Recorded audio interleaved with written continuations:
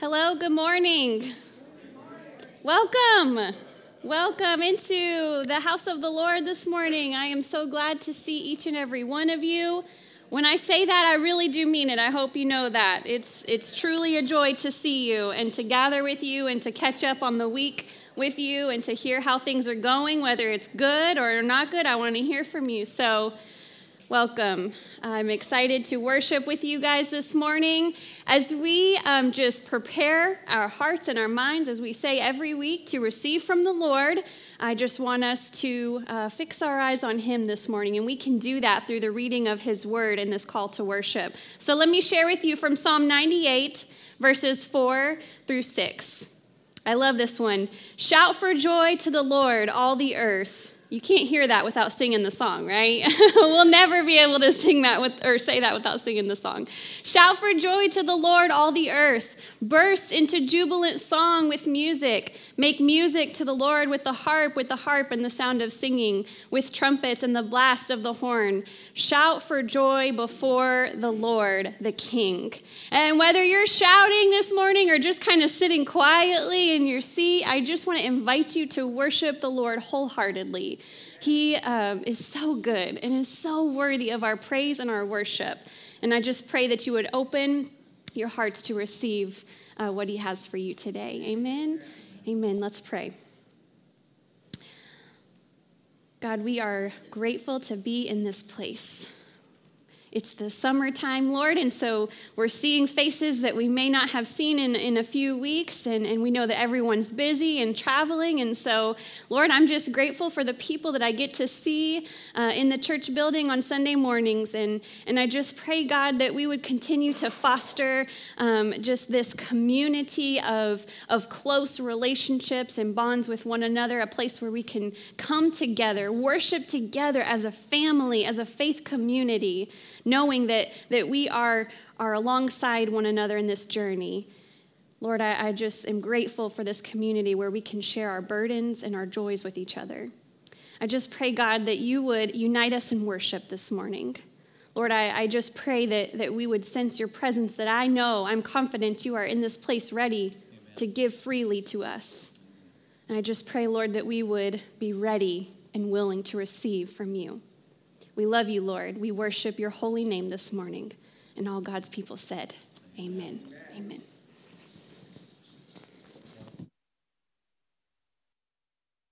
Stand and worship with us this morning. These are the days of Elijah, declaring the word of the Lord. And these are the days of your servant Moses, righteousness being restored. And though these are days of great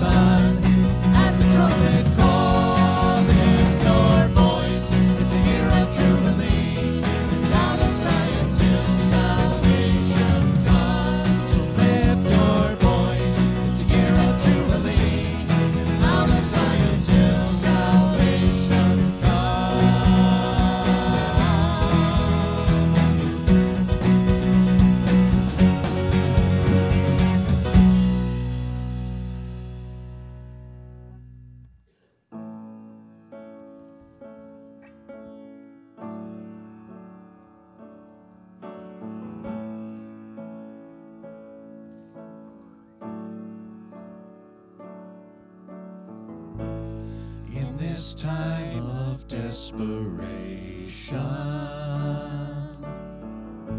when all we know is doubt and fear, there is only one foundation. We believe, we believe in this broken generation. When all is dark, you help us see.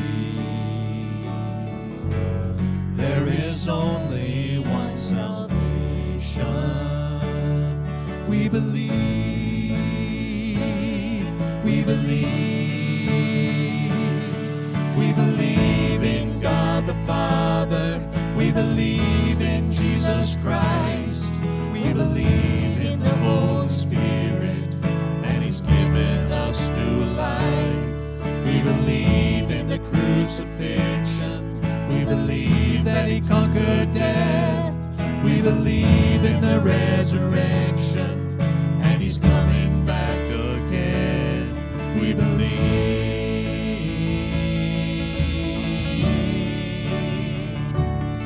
So let our faith be more than anthems, greater than the songs we sing.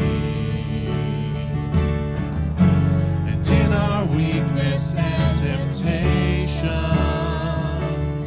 we believe, we believe, we believe in God the Father.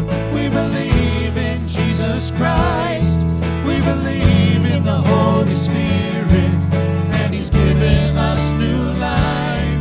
We believe in the crucifixion. We believe that He conquered death. We believe in the resurrection, and He's coming back again. Let the lost be found and the dead be raised in the here and now. Let love invade, let the church live loud. Our God will save. We believe, and the gates of hell will not prevail, for the power of God has torn the veil. Now we know your love will never fail. We believe in God the Father. We believe in Jesus Christ.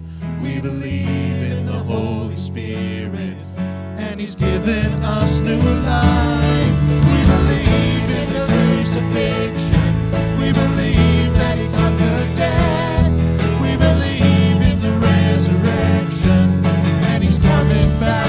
He's coming back again. He's coming back again. We believe, we believe.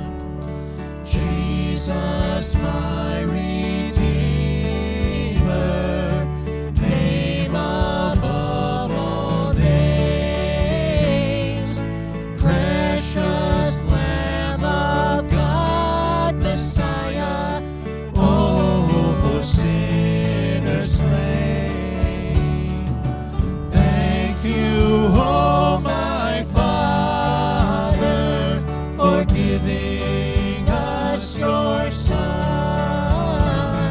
and leaving your Spirit till the work on earth is done.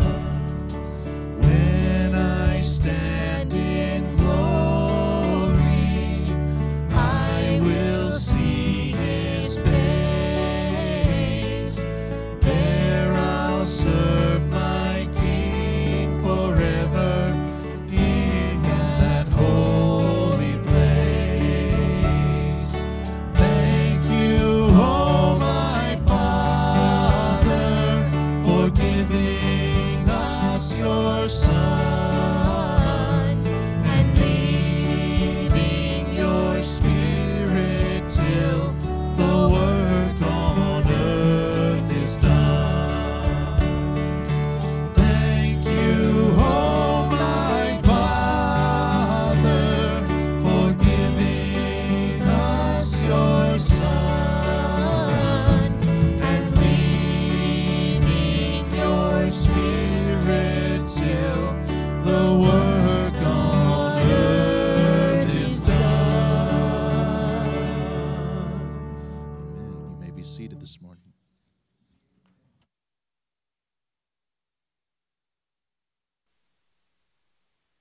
This morning in prayer, and I just want to invite you to close your eyes, not focus on anything else going on around you, and I just want to give the Lord a moment to speak to us.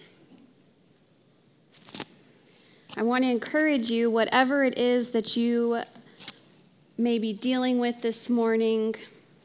I know that there's been a lot that's unfolded over the past few hours, and there's just a lot of our church folks that are dealing with various burdens this morning. So I just want to give you a moment. Fix your eyes on King Jesus and bring your burdens before him. And would you let him speak to you this morning? Would you give him space to move freely and to speak freely whatever it is that he wants to say to you this morning?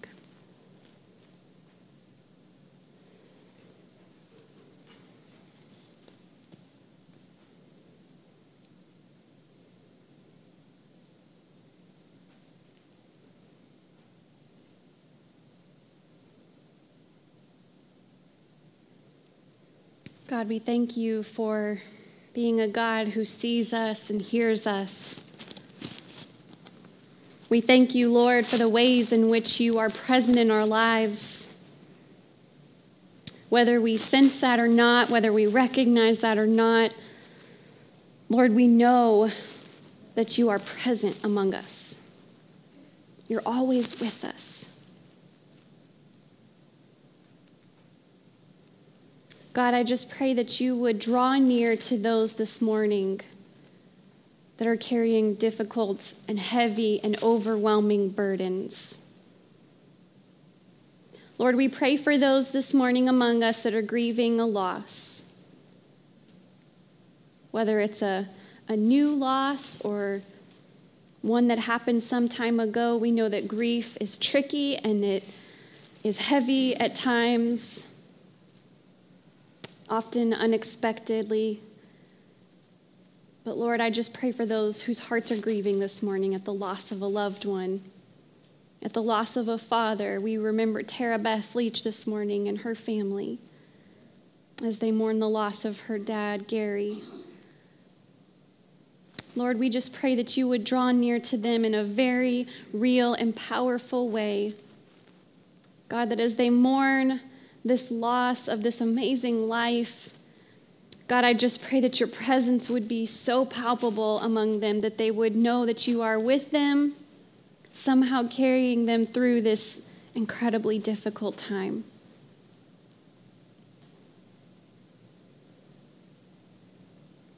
Lord, we thank you for the ways in which we saw you move over this past week. We know that there were healings that have taken place. There are people who have been recovering from surgeries and long periods of trial with their health. And so, God, we praise you this morning. We praise you, God, for the ways in which you have helped us physically, mentally, emotionally, spiritually. We've seen you move and at work, and we thank you, God. We thank you for those who are able to be here today, present. God, we think of those who just are facing health issues this morning, or we've got lots of families whose family members are facing health issues this morning. We pray that you would be with each of those. We remember them. We think of those who are not here with us today. Lord, help us to notice them, remember them, check in on them, lift them up to you. And God, we know that you are with them. You are present among them. Lord Jesus, I thank you. I thank you for how you are with me on the good days and the bad days. On the days where it's really easy for me to believe and be content and to have trust and to have faith. But thank you, Lord Jesus, that you are with me on the days where all of those things are incredibly difficult. Lord, for those of us here who are just struggling, maybe we're just struggling to see you. Maybe we're struggling to receive the love that you are so ready to give us. Would you help us to see you? Lord Jesus, would you draw near to us? Help us overcome our unbelief. Help us as we wrestle with things. And may we just sense you in a very real and powerful way in our lives. God, I just pray that in a few moments as we open up your word, that you would speak to us. Help us to have ears to hear what it is you want to speak to us. Holy Spirit, come, move freely in this place. God, we love you. Thank you for hearing us this morning. We pray all of this in Jesus' name. Amen. Amen.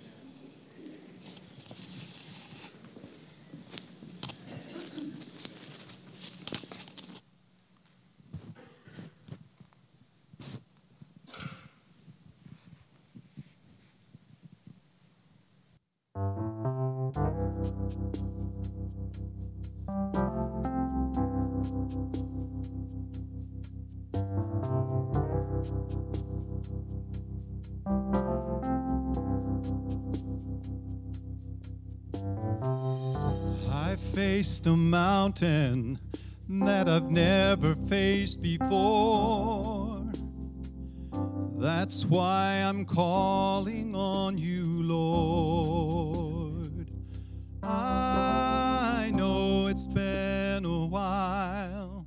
Lord, please hear my prayer. I need you like I never have before. Sometimes it takes a mountain, sometimes a troubled sea, sometimes it takes a desert to get a hold of me. Your love is so much stronger than whatever troubles me. Sometimes it takes a mountain to trust you and believe.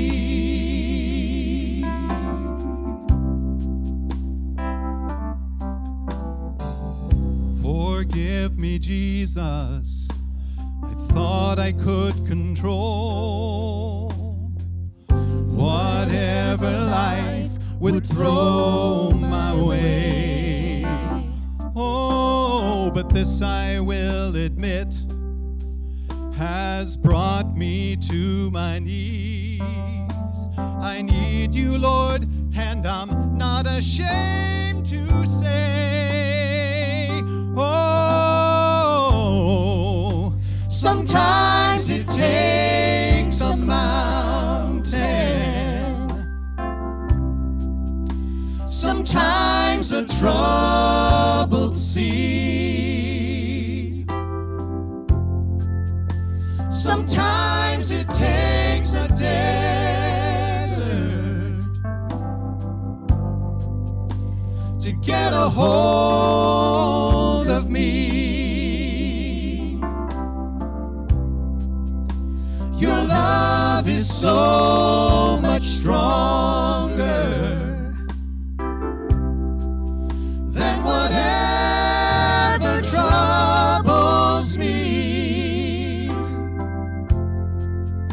Sometimes it takes a mountain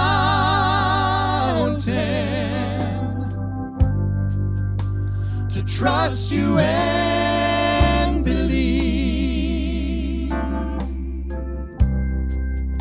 Sometimes it takes a mountain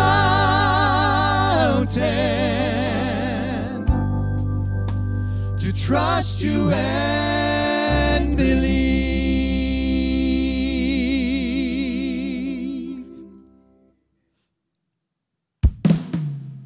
Sometimes it takes a mountain,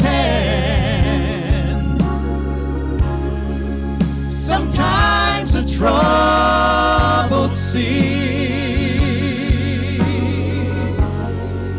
sometimes it takes a desert to get a hold of me. Your love is so much stronger than whatever troubles me. Sometimes it takes a mountain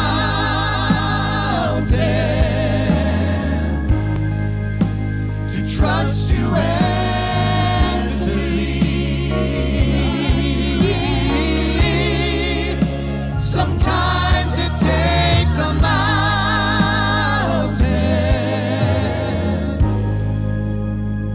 to trust you and believe.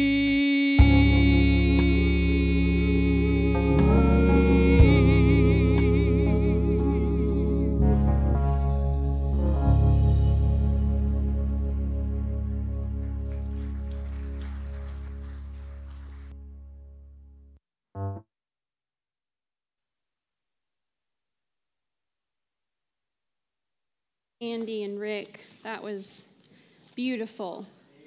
She's going to take her ear mic with her. Man, I was just sitting there thinking, like, do we even need a sermon after that? I don't know that you do. I'm afraid to follow that. We should have saved that for the end. That was beautiful. Thank you, guys. It was beautiful. We'll bring an encore at the end. That was beautiful. Thank you guys so much for sharing. Well, friends, we are in week 6 of our summer sermon series called The Art of Neighboring. Week 6, how are you feeling? Are you over it at this point? Are you ready to talk about something else other than neighboring and what it looks like to be a good neighbor? See, in my mind, I'm like, I think we're just starting to get the hang of it. I think maybe we're just starting to consider, okay, how can I do this? What does this look like for me? And so we're probably more than halfway through, but we still have a few more weeks, and it'll kind of unpack into something different other than just neighboring, okay? So I don't want you to freak out, like, are we really going to talk about this for the next month? Because maybe I just won't come, but we're going to go deeper, so just hang with us. But this is about week 6, maybe a little over the halfway point. Last week, just to give you a little bit of a recap, we talked about our motives. And we talked about how when thinking about neighboring and how what it looks like for us to be Christ-like neighbors, our motives matter. Last week, we kind of wrestled with this challenging tension of maybe like almost a scandalous statement of saying that if evangelism is your only motive, then you might not be very effective. Right? We talked about how this is not just another evangelism tactic, that we don't want to draw up some strategic, scripted speech and like a sales pitch that we feel like we have to give to someone and they have to make a decision in that moment, but instead we want to be faithfully present in their lives. We want to do it because we love them, because Jesus loves them, not because our pastor told us to, not because that's the box I'm going to check this week. But our motives matter. We really need to be authentic when we're thinking about what it looks like to be a good neighbor, whether that is in your neighborhoods, your workplaces, your schools, wherever you are. Remember, this isn't just our physical, literal neighbor. We know that that's not what Jesus meant, or that's not all it was reduced to in this great commandment. We know that our neighbor is anyone and everyone. We're just spending the summer kind of emphasizing and recognizing our neighborhoods. But last week we talked about how I think my favorite part of the book that I read from last week's sermon was that we should not look to make our neighbors our projects, but we need to look to make them our friend. Because if you think about it, nobody wants to feel like a project, right? I don't want to be someone's project. You don't want to be someone's project. And so we're not out to make them our projects, but we're out to make them our friend. And we value authenticity. And guess what? So do your neighbors. Your neighbors value authenticity. They want to see the real, authentic you. They don't want to see some facade or some put together speech of what it means to be a Christian. They want to see you. They want to see Jesus in you. Every day, any moment. And when we're thinking about making neighbors our friends rather than a project, along with that mindset, or as we're thinking about that, think about it in your own relationships. Think about how in your relationships you want it to be two-sided, right? You don't want to be the only one giving, the only one showing up, the only one investing. Don't you want to receive something in that relationship as well? Because if we're the only ones giving and if we're just looking, listen, if we're just looking to like swoop in with our super neighbor cape and we're always just swooping in ready to save the day, here I am, your amazing super neighbor, ready to help you at any moment. I'm only here to help and then I'm going to be gone like this mysterious superhero. No, but we want it to be a community, a mutual relationship. We value reciprocity, right? We want that to be a two-way relationship. We want to feel like we have something to bring to the table too, right? I have something to bring to the table as well as you. You have something you can bring to the table as well, and so do our neighbors. And so this week we're going to talk about what it looks like to receive from our neighbors.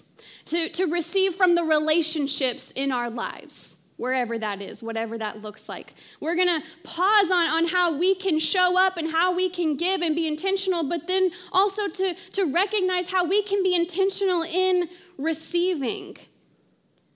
You see, if you view yourself as always the one that's giving, contributing, and never receiving, you might have a one-sided relationship with the people in your life.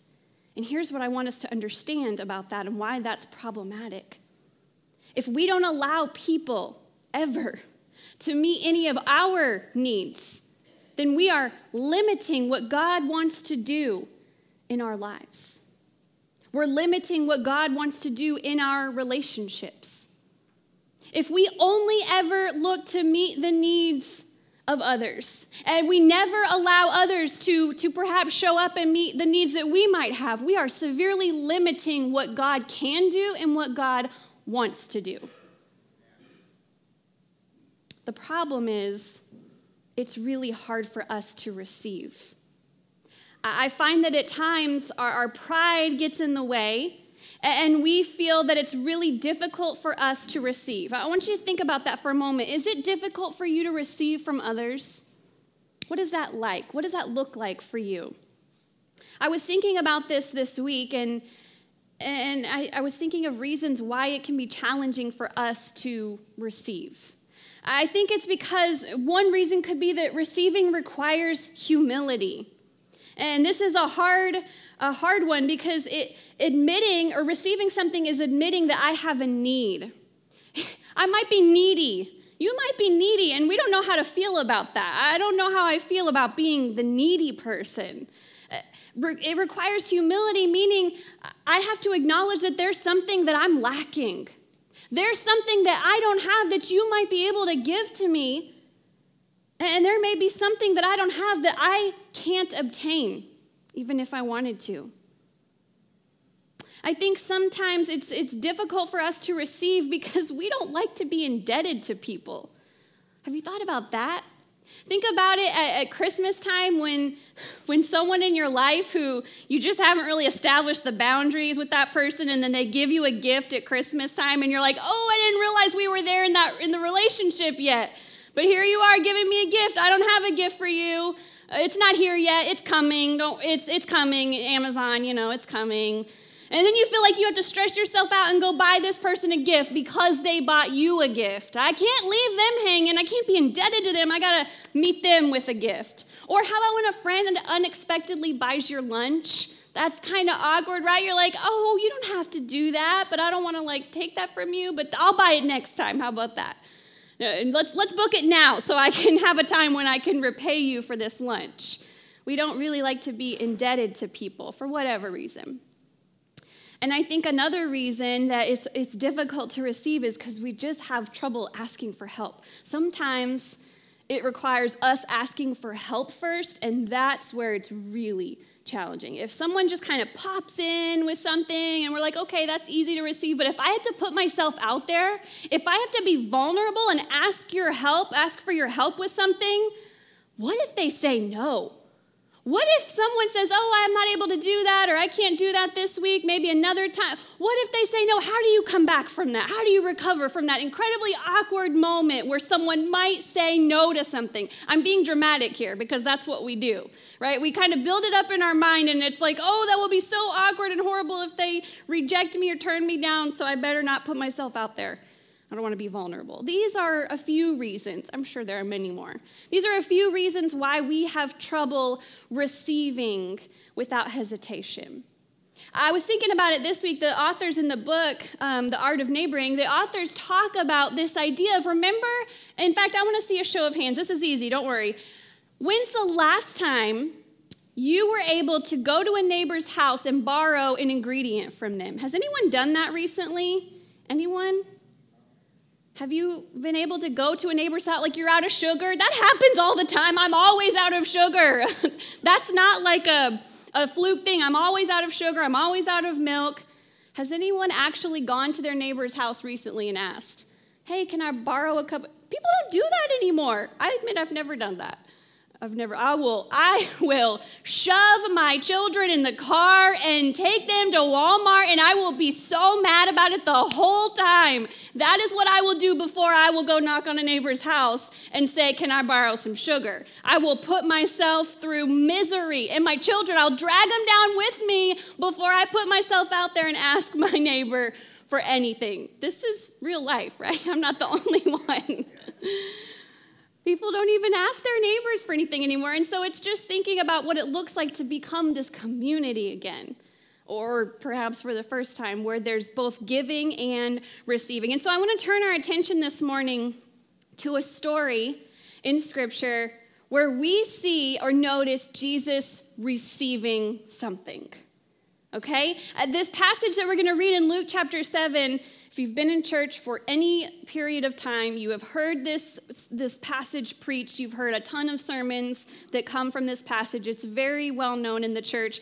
But I want you to read this passage, if you haven't before, from the vantage point of what Jesus is receiving. He's giving something in this passage, certainly. But I want you to read it with a fresh view of what Jesus is receiving in this story. Would you stand if you're able as we read Luke chapter 7, beginning with verse 36. When one of the Pharisees invited Jesus to have dinner with him, he went to the Pharisee's house and reclined at the table. A woman in that town who lived a sinful life learned that Jesus was eating at the Pharisee's house, so she came there with an alabaster jar of perfume. As she stood behind him at his feet weeping, she began to wet his feet with her tears. Then she wiped them with her hair, she kissed them and poured perfume on them. When the Pharisee who had invited him saw this, he said to himself, "If this man were a prophet, he would know who is touching him and what kind of woman she is. She's a sinner." Jesus answered him, "Simon, I have something to tell you." "Tell me, teacher," he said. 2 people owed money to a certain moneylender. One owed him 500 denarii and the other 50. Neither of them had the money to pay him back, so he forgave the debts of both. Now, which of them will love him more?" Simon replied, "I suppose the one who had the bigger debt forgiven." "You have judged correctly," Jesus said. Then he turned toward the woman and he said to Simon, "Do you see this woman? I came into your house, yet you did not give me any water for my feet, but she wet my feet with her tears and wiped them with her hair. You didn't give me a kiss, but this woman from the time I entered has not stopped kissing my feet. You did not put oil on my head, but she has poured perfume on my feet. Therefore I tell you, her many sins have been forgiven, as her great love has shown. But whoever has been forgiven little loves little." Then Jesus said to her, "Your sins are forgiven." This is the beautiful word of the Lord this morning. Thanks be to God. You may be seated. So as I alluded to before, typically the focal point of this passage is not what Jesus receives, but it's instead what he gives and how he loves this sinful woman. We know what that's code for, right? That's code for this is a woman of a reputable morals. She's not a nice woman, right? We understand what that means. And we recognize in this story how Jesus loves her, how he views her, the place that he gives her, how he welcomes her, and how much this frustrated the religious elite. And these things are important. Don't get me wrong. It's important to see what Jesus gives, and we'll kind of touch on that a little bit later. But I also want to recognize this important moment where we see Jesus humbly receiving something from this woman. And then it got me to thinking, as I was thinking about this particular moment, I started thinking about other times in Scripture where we may see Jesus receiving something. If you think about Jesus' ministry and the disciples' ministry, a lot of their ministry relied on receiving things from other people, receiving a place to stay. They relied heavily on people who would just open up their homes and say, "Come, you can stay with me." They relied on people to give them a meal to eat and a water to drink and a place to clean up. They traveled, they went from place to place, and there weren't, I'm sure there were inns and whatnot, we know that, but they relied on hospitality, on others' willingness to open up their homes and give to them. And so we see this in Jesus' life, where he is receiving things from others. And from this story, I think that if we think about it carefully, we can kind of learn that Jesus came to Simon's house and he actually had a few expectations for Simon, as anybody would when you came to someone's home during this time and in this culture.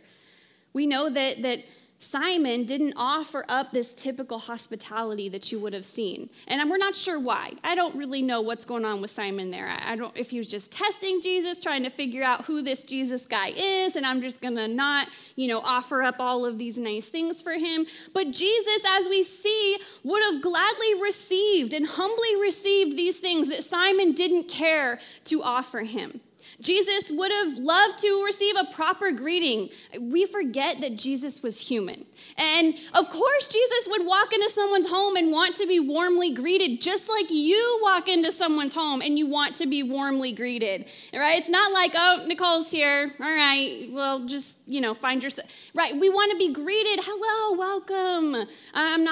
We don't do the kissing thing anymore. I was just talking with Doug about that. Like, I'm glad that handshaking is our thing and we're not offering like kisses for exchange of greetings, right? But this was typical. That was just a way of greeting someone. He wasn't offered that greeting. Jesus, who is human, he's dirty, he's been traveling, his feet are nasty, he would like a place to clean up, he would like to be able to wash his feet, but he wasn't given that opportunity. And here is this woman, this sinful, unwelcome, uninvited woman who gives all of these things to Jesus in her own way. She cries tears over Jesus' feet, and then she uses her hair, which is her prominent feature. She's known for her hair.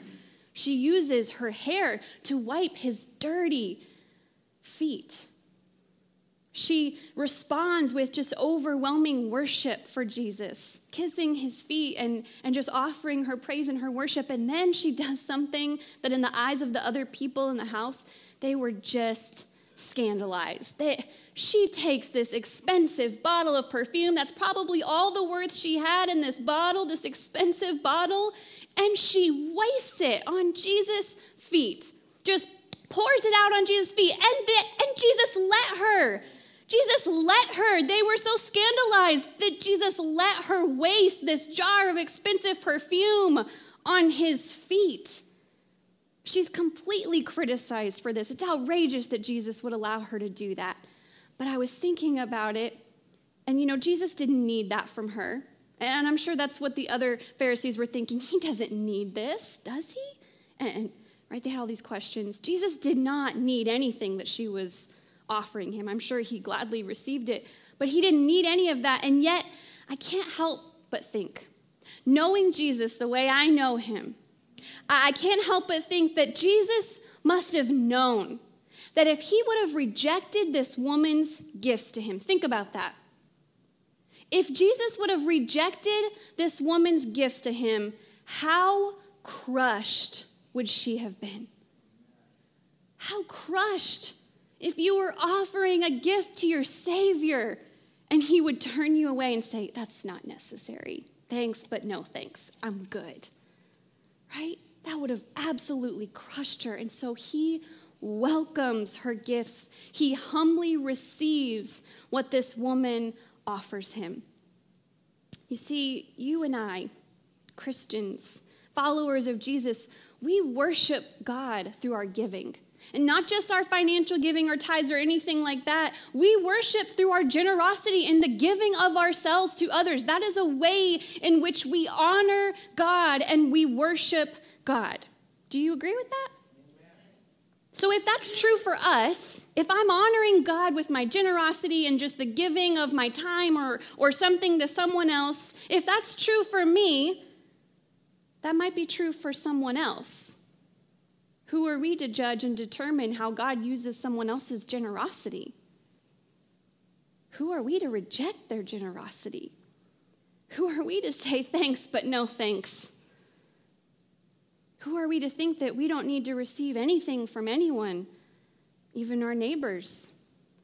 I was thinking this week, and I was thinking that we pride ourselves on our giving.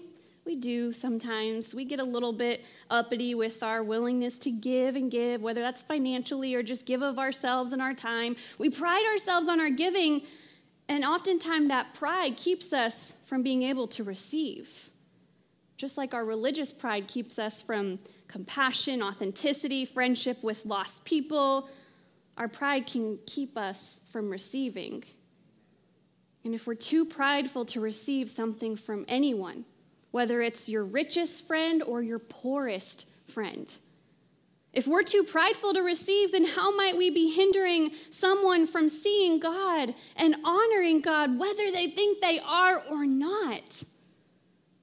Not to mention, refraining from receiving oftentimes robs us of blessings that others want to give to us in a way that God wants to bless us. I was thinking about one time in particular, Bo and I have tried, we don't always do well with this, but we've tried over the years to just be intentional neighbors. This is something that I've tried to be intentional about for a long time. So about 7 years ago when we lived in Valonia, and if you know of Valonia, Arkansas at all, you know it because of the EF4 tornadoes that rip through that town on a regular basis and take the same path that they do previously. And so, 1 year in 2014, this massive tornado rips through Valonia, destroys our whole town, kills several people, and we lived just right off the path of where that tornado went, and amazingly enough, nothing in our yard was touched or moved. There wasn't a leaf on the ground. Our flowers were still perfectly in place that we had just planted, and so that was really interesting. But then a whole year and a half later, this random summer storm pops up and comes through, and it's just enough to knock down this massive tree we have in our backyard, the only tree we had in that backyard, by the way. This massive oak tree, I think it was rotted, and so the wind hit it just right, and it completely fell. It was huge. It was loud. It crushed this shed that we had in the backyard. And we were just like, wow, that's fantastic. Wow, how are we going to get this massive tree out of our yard? And look at all of our stuff that it's ruined in this shed. We're going to have to tear it apart. And before you know it, several of our neighbors are just coming out to our backyard to start helping us. And all this time, I'm just looking for ways to swoop in and be the neighbor that helps them and that can serve them and can love them. This is where I learn a lesson on pride. When all along our neighbors were ready and willing to do that same thing for us. And in that moment, they showed up for days to help us move all of our stuff from the shed to our garage and to bring their chainsaws and chop up that wood and to put it away and to get rid of it. They showed up for days to help us. And in that moment, I was so blessed. Even though it was my mission to show up for them and help them, and I maybe prided myself on that when I shouldn't have, I was incredibly blessed to receive what they were so ready and willing to give. See, Jesus, I want you to hear this. Jesus, the one who gave everything, gave all of himself, holding nothing back. Jesus was willing to receive. He was willing to receive. The one who day after day got up and poured himself out, gave himself away, worked himself tirelessly every day. He had so much to teach us, so much to give us, so much that we could gain from him and receive from him. And yet he was willing to receive. And he didn't need any of it. God could have provided and did provide everything he would need. He didn't need any of it. But in his humility, he allows us to give to him. Jesus himself practices the art of receiving. Who are we to think that we don't need to receive? If we don't allow people to meet any of our needs, we limit what God wants to do in our lives and their lives. Friends, the art of receiving, just like the art of neighboring, what we've been talking about this whole time, it's not complicated.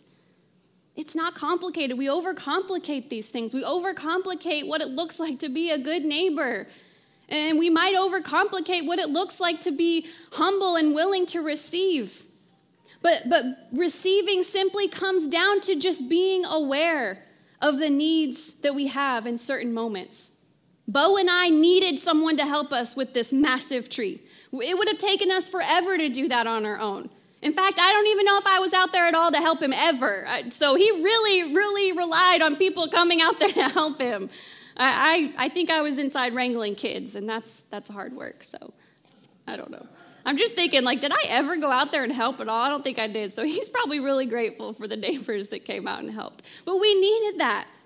We certainly weren't going to send them away. How crushed would they have been if we, sent them away? The art of receiving is not complicated. It's just about being willing and vulnerable enough to receive. After all, how could you and I possibly think, how could we possibly think that we have everything we need? That we have all the resources at our disposal? How could we ever be in the position of thinking that? And so I want to challenge you this week as you think about what it looks like to be an intentional neighbor, a Christ-like neighbor, a holy neighbor. I just want you to think about how you can receive. Acknowledge your needs. Maybe start there by just acknowledging the needs that you have and start noticing the people in your neighborhood who might be willing to help.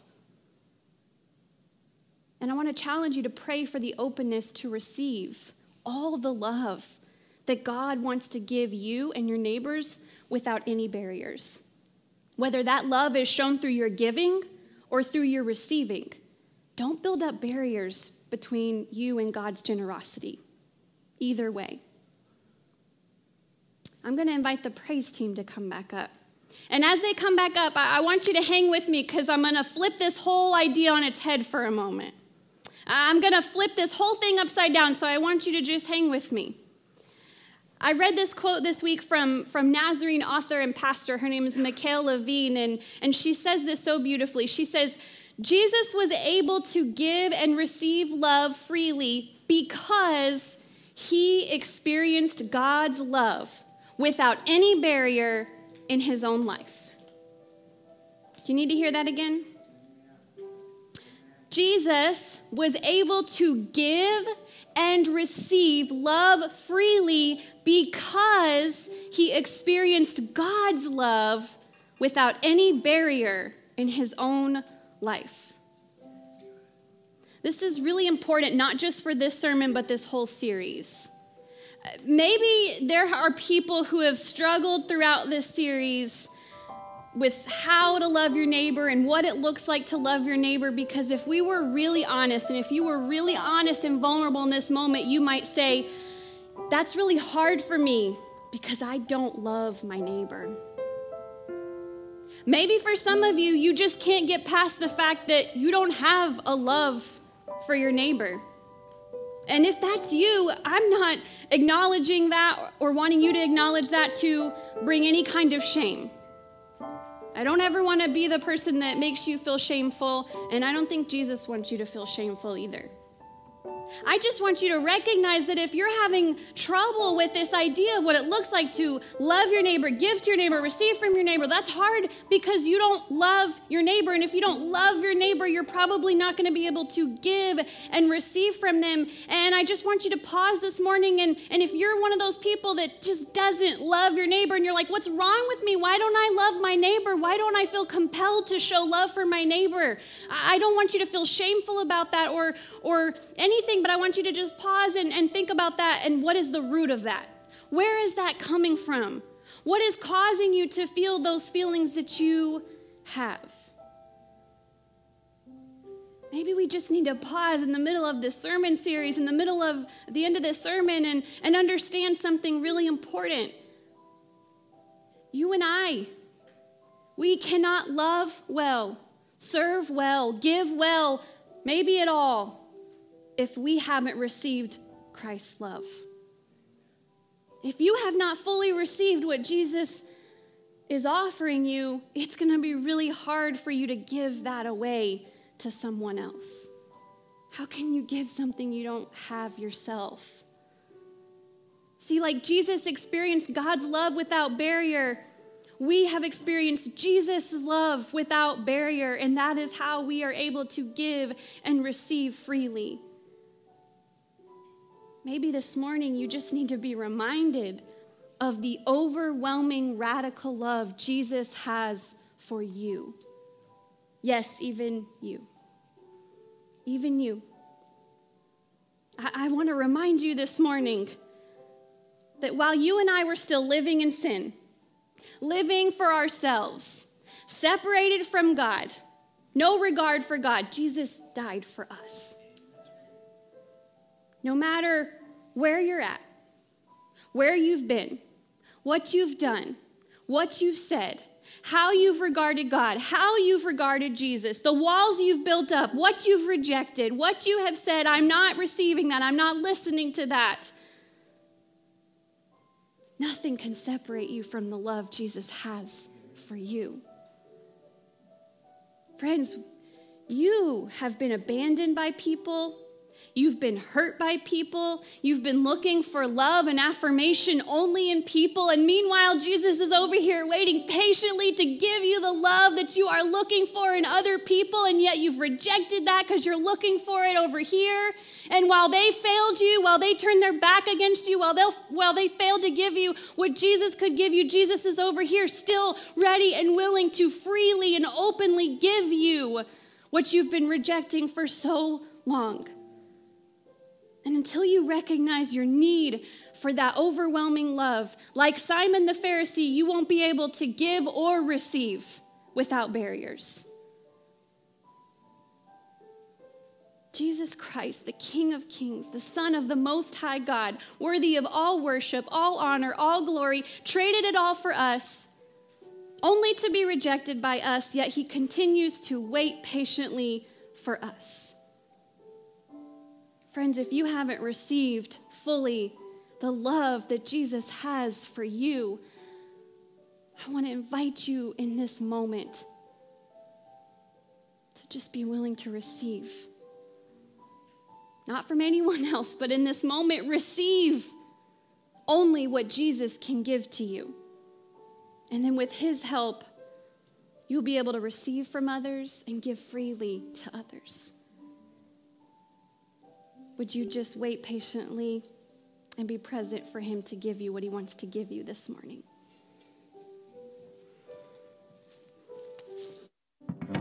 Please stand and sing this song with us this morning.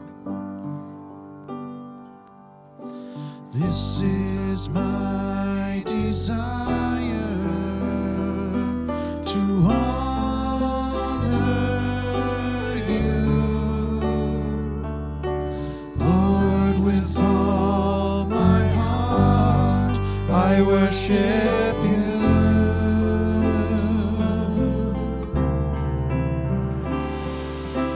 All I have within me, I give you praise. All that I adore is in you.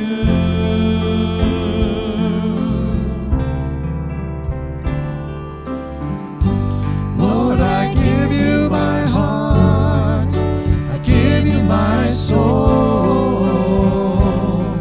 I live for you alone. Every breath that I take, every moment I'm awake. Lord, have your way in me.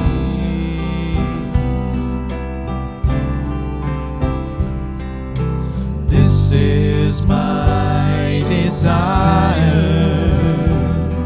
to honor you,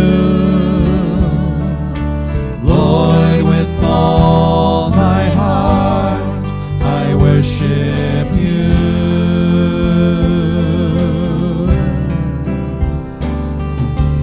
All I have within me, I give you praise.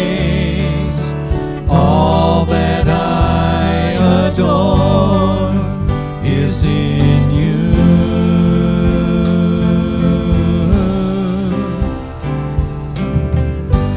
Lord, I give you my heart, I give you my soul. I live for you alone. Every breath that I take, every moment I'm awake. Lord, have your way in me. Lord, I give you my heart, I give you my soul. I live for you alone.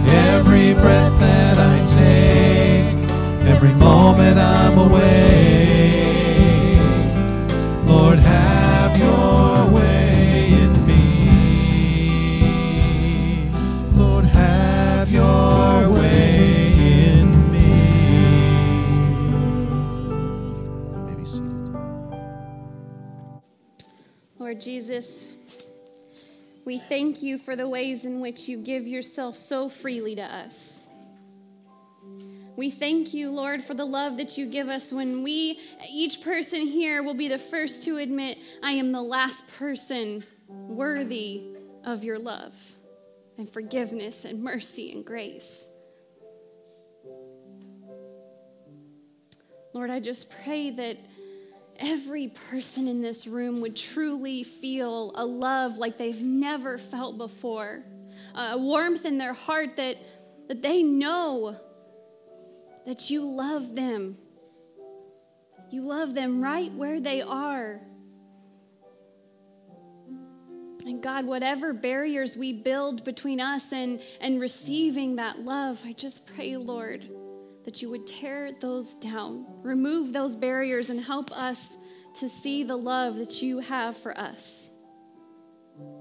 And Lord, those of us who maybe just need to be awakened a little bit, those of us who have just been, for lack of a better term, lifelong Christians, and this is just what we do. Yes, Jesus loves me. Oh, but Jesus, would you just overwhelm us once again with your love? Remind us just how much we need your perfect love, a love that is so great and complete that we'll never find that anywhere else, no matter how hard we try or no matter where we look. Would you just overwhelm us, all of us, with your amazing love? And Lord, I pray that in response from receiving your love, that we would be, as Paul says, compelled because of the love of Jesus, that we would be compelled and overwhelmingly moved to share that love, whether it's in giving or receiving, with everyone in our lives, with every neighbor, with every coworker, with every classmate, every family member, every friend. Would we be able to freely give out this love and give of ourselves because of Christ's love that compels me? We can't sit still with that. We can't keep that to ourselves. It's so overwhelming and compelling. We have to share that with others. God, would you just set that fire in our heart? Jesus, would you come back in and fill all those spaces that we're trying to fill with other things? We need you. We need you, Lord Jesus. Help us, reignite us, mobilize us, use us. Lord Jesus, we love you this morning. We thank you for your love. In Jesus' name we pray. Amen. I hope you leave this place knowing how much you're loved, how much Jesus loves you. Well, friends, bear with me for just a moment because I have a lot to share with you, okay? That's just part of being a part of this community. There's a lot going on, and it's all good things. These are all good things going on, so just bear with me as I share these things with you. So we are halfway through July at this point, and I just want to remind you, if you're still interested in participating kind of in our July prayer emphasis, this is out in the foyer, and it's just where we're emphasizing or where we're kind of taking our prayer this month. We just want to be intentional about praying for our neighbors and praying that we would just be willing and available to be intentional with our neighbors. So that's our prayer emphasis for the month if you want to join us, and I just kind of want to remind you of that. We've got a few more weeks of that. I want to remind you that Tuesday, July 20th, this Tuesday is the last day that you can purchase for school supplies for the Restore Network's Back to School bash, and that deadline was July 25th, so if you will purchase those by this Tuesday, July 20th, that will get the school supplies to Restore by the 25th. And there's a QR code out in the lobby that you can just scan with your phone, and that'll take you directly to that link So just don't forget about that. VBS is right around the corner. We are closing in. We're excited. Details are being finalized and preparations are being made, and we are very excited. We've got several kids that are signed up for VBS. I don't know who these kids are, where they're coming from, but they're signing up. And so we're excited for VBS, July 29th through 31st. All those details are anywhere and everywhere. Okay, this is where I'm going to be authentic with you this morning, okay? I'm going to be authentic, and I'm just going to share with you that while everything has gone smoothly, we've had a time with our promotional materials that we've tried to order for VBS. I'm not going to go into it, but it's just been one headache after another for all these different reasons. So if you would like something to give to a family that you have in your neighborhood or just a family that you know of that you would like to invite to VBS, and you say, hey, I would like something to give to them, I have these cute, adorable, teeny tiny postcards that are in the shape of a circle that you can give to them. These are out in the foyer. They're 10 times smaller than I thought they would be. Okay, I'm just going to tell you. These are way smaller than that was kind of one of the issues, but the other postcards that we ordered to replace these are somewhere in Belleville, and they've been in Belleville for like 5 days, but they have not landed on our doorstep yet. So take one of these cute little cards. You might not be able to read the words on the back, but kids will, and 20-somethings will, so they can find someone to read it to them. Anyways, that's just where we're at. So they can sign up online too. We've got VBS or links on Facebook that they can sign up through that link. So if you would rather share it virtually where the words are bigger, you can do that. I want to remind you that Lay Retreat is coming up September 10th through 12th. If you are not a pastor, then you are a lay person, and that means that you can go to Lay Retreat. And I just want to tell you that I've never been, because before I was old enough to go, I was a pastor, so I've never been to Lay Retreat. But if you're interested, I know Dan and Janet Reinhardt, who are sitting right here, they go to Lay Retreat. They love Lay Retreat. They always find it to be a blessing. So if you're interested, but you're just not really sure, I would encourage you to go talk to them. That's okay, right? They would love to tell you about that and what to expect and how much of a blessing it is. But that deadline is coming up to register for Lay Retreat. All the details are in the foyer, and again, you can talk with the Reinhardts, and they'll give you all the info you need to know. Finally, this is the last one.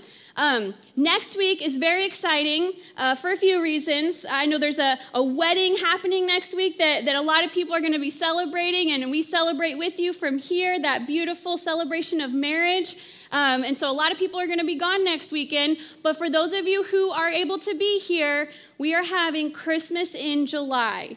And it's going to be fantastic. We are going to be singing Christmas songs, and we're going to probably tie that into the sermon somehow. I don't know yet. I might wear a Santa hat. I don't know. You'll just have to come and find out. But it's going to be Christmas in July. We're going to crank the air conditioning down so you can wear sweaters if you want to.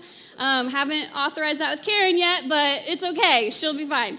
So celebrate Christmas in July with us next week. Why not? It sounds fun, so we're going to do that, okay? All right, friends. Well, would you stand with me?